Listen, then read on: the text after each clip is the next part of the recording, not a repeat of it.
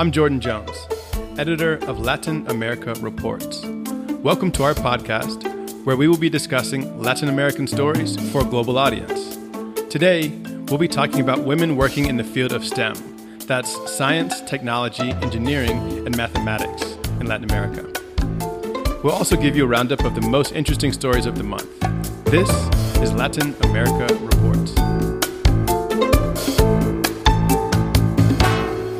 As a media partner for the recent MIT Technology Review Innovators Under 35 event hosted in Mexico City, Latin America Reports has covered the nominations and prize winners from throughout the region.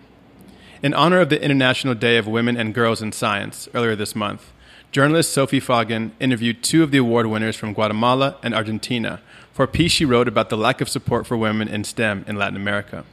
And today, we're going to speak to another one of the winners, Marcela Torres. Torres is the former CEO of HolaCode, a Mexican social enterprise which provides software development training for refugees and migrants who have returned to Mexico after having lived in the United States. She was recently named winner of the Entrepreneur category in the list of Latin America's top innovators under the age of 35, which is published by MIT Tech Review. Hey Marcela, thanks so much for offering to chat to us today. Thank you so much for having me. It's a pleasure. So first of all, we want to hear about you. We want to know about your background. Do you have a background in STEM? And if so, what interests you about it? So I actually don't have an official background in STEM. And I say official as in traditional education. And I have a very sort of one of those stories that when I went to the university that I received a scholarship from, I was really interested in joining the engineering department. And I encountered someone who worked in the physics department, and he was this professor. And when he saw me there, he had this notebook and he had this physics sort of equation. And he was like, "Can you solve this?" And I looked at it and I just sort of panicked. And I was like, "No, but I am hoping that by joining the program, I might be able to." And he looked at me and he goes like, "Oh my God, you're going to lose your scholarship. So you might as well go and check out the humanities or social sciences fair." So I ended up studying social sciences as, for my undergrad and also for my master's. And I always had this interest in, not specifically STEM, but web development. And it just became sort of part of this sort of kind of hobby thing that I was doing. And it was just something that never really went away until I decided to just really focus and learn an entire programming language, which was JavaScript. And then afterwards, my life changed a lot. Did you teach yourself JavaScript? Yes. So I sort of went online and I was like, okay, I know some HTML, a little bit of CSS.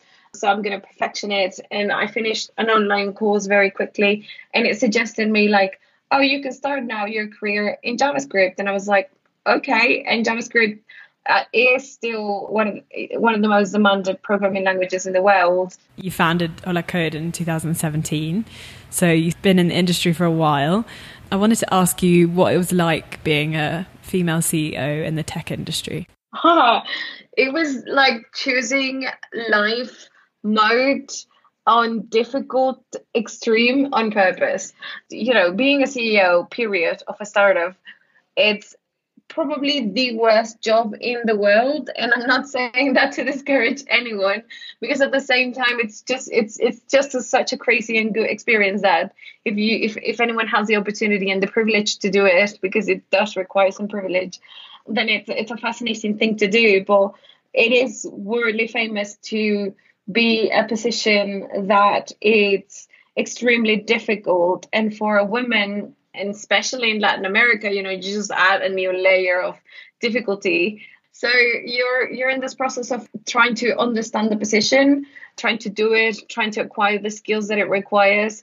It also does, give you a lot of sense of imposter syndrome. So I used to find myself very often thinking "Oh my God, they're finally going to discover that I'm really, really bad at this." And I was just every day living that, crazy reality that it wasn't what it was actually happening.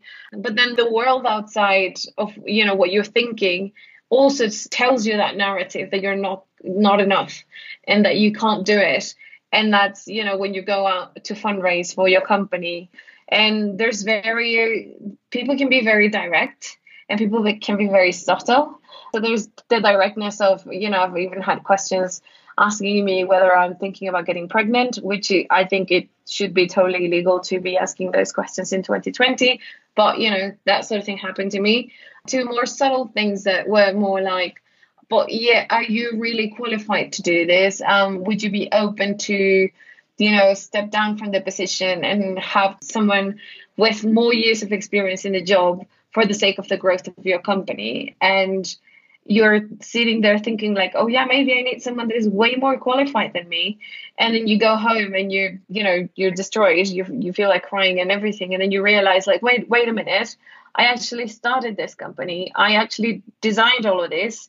So there's no one else that is more qualified than me to do it rather than myself. So talking of the MIT Prize Awards, there was kind of a big gender imbalance in the prize winners. Did you see the same gender imbalance reflect in the people who applied to take part in Hola Code? I mean, how big were women as a part of the programme? Obviously, with the female CEO, you're setting like a great image for the company, but did you see that reflect in the gender of the applicants? No, it's very sad. I think it's a challenge that I think I'm not alone in trying to understand the puzzle. And I think there's plenty of organizations out there trying to make really big efforts to change this. I think one of the reasons, and it's funny enough because lately I've been engaged in a lot of things with young girls. And I had a very interesting sort of like lecture with girls that were between the ages of 9 to 12. And the way technology is presented to them, it's presented in a narrative that is just very specific. We play this game around, okay, if I say these words, can you draw or tell me what comes to your mind? So we played with the word technology a lot. And it was rockets and, like scientific things that in a way, you can see them in clothing for boys, or it's very gendered. I started having conversations with this group of girls that I had this lecture with about other things that I've seen that are created with technology, and I gave them an example. I told them about different ways of creating makeup, different color palettes with different algorithms created with artificial intelligence, and everyone just looked at me like, oh.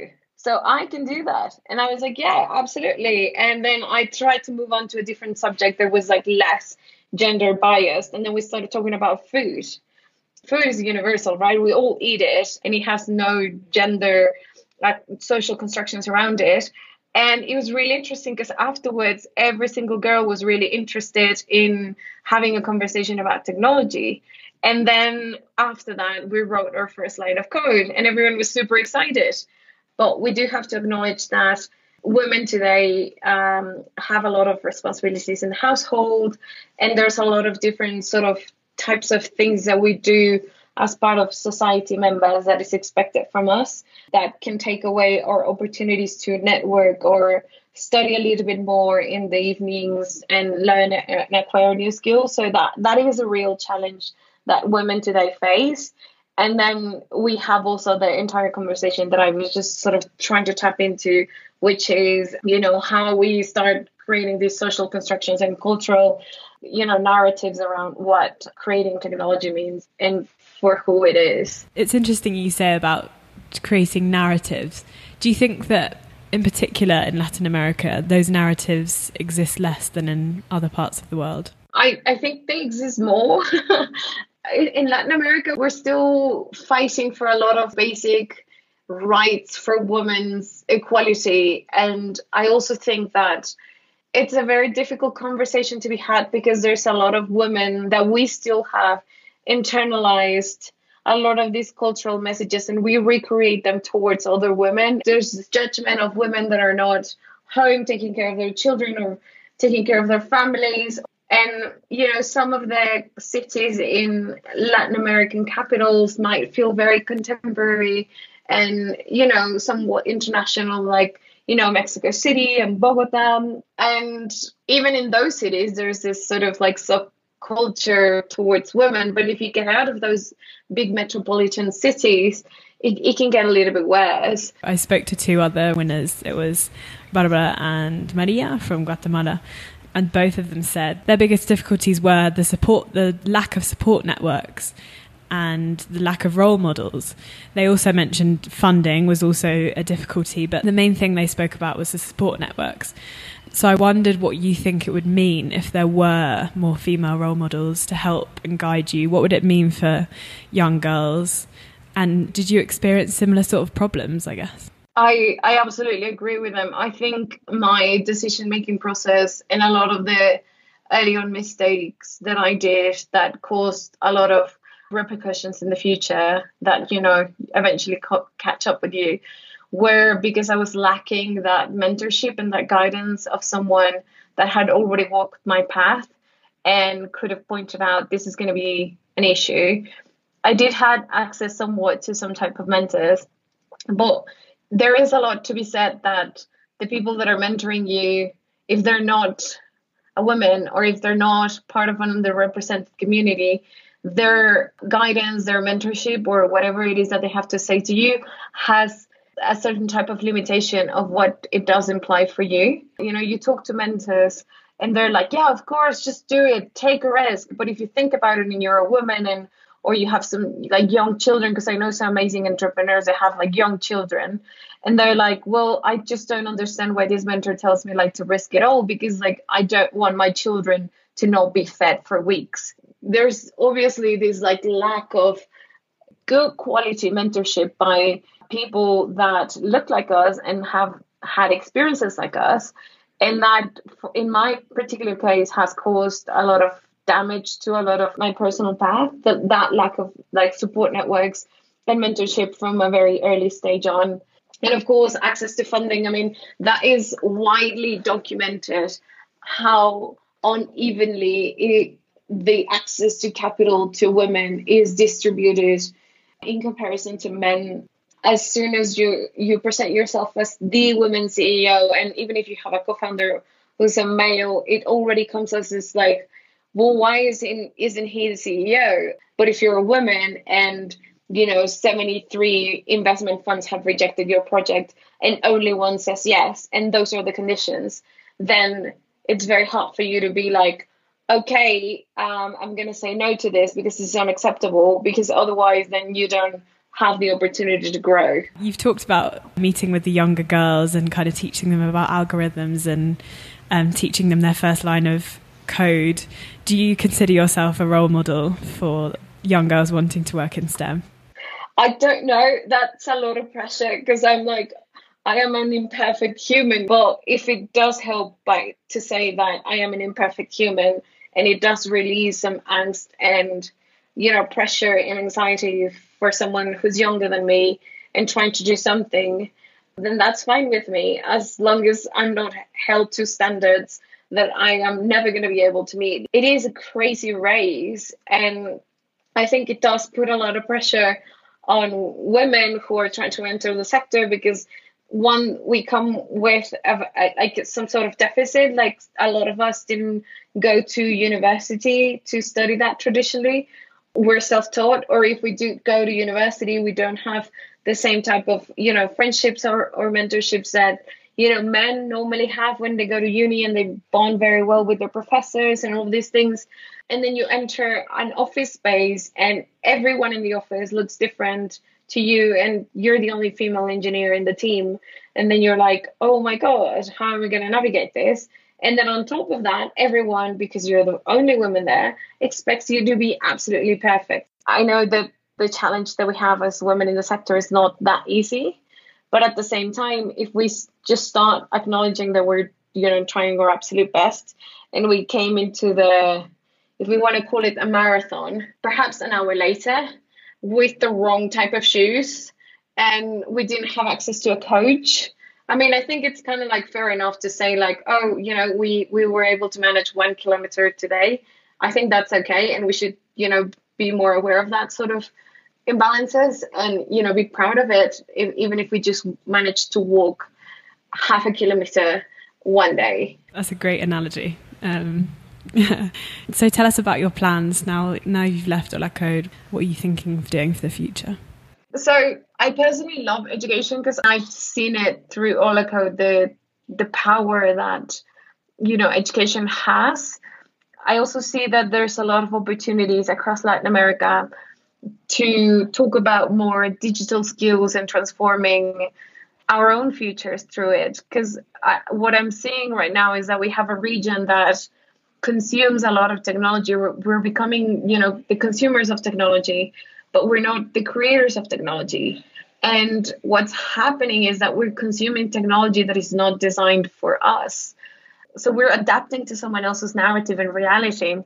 So my questions at the moment is, what would happen to the region if we focus our energy, or if I focus my personal energy on transforming that and helping people create technology and create it under their own perspective and their own narrative? I'm still going to try to figure out what does that mean in concrete, but I really love this subject, and I really want to get more involved in the rest of Latin America. Thanks so much for your time, Marcela. Sophie, do you want to tell us what we're watching this month?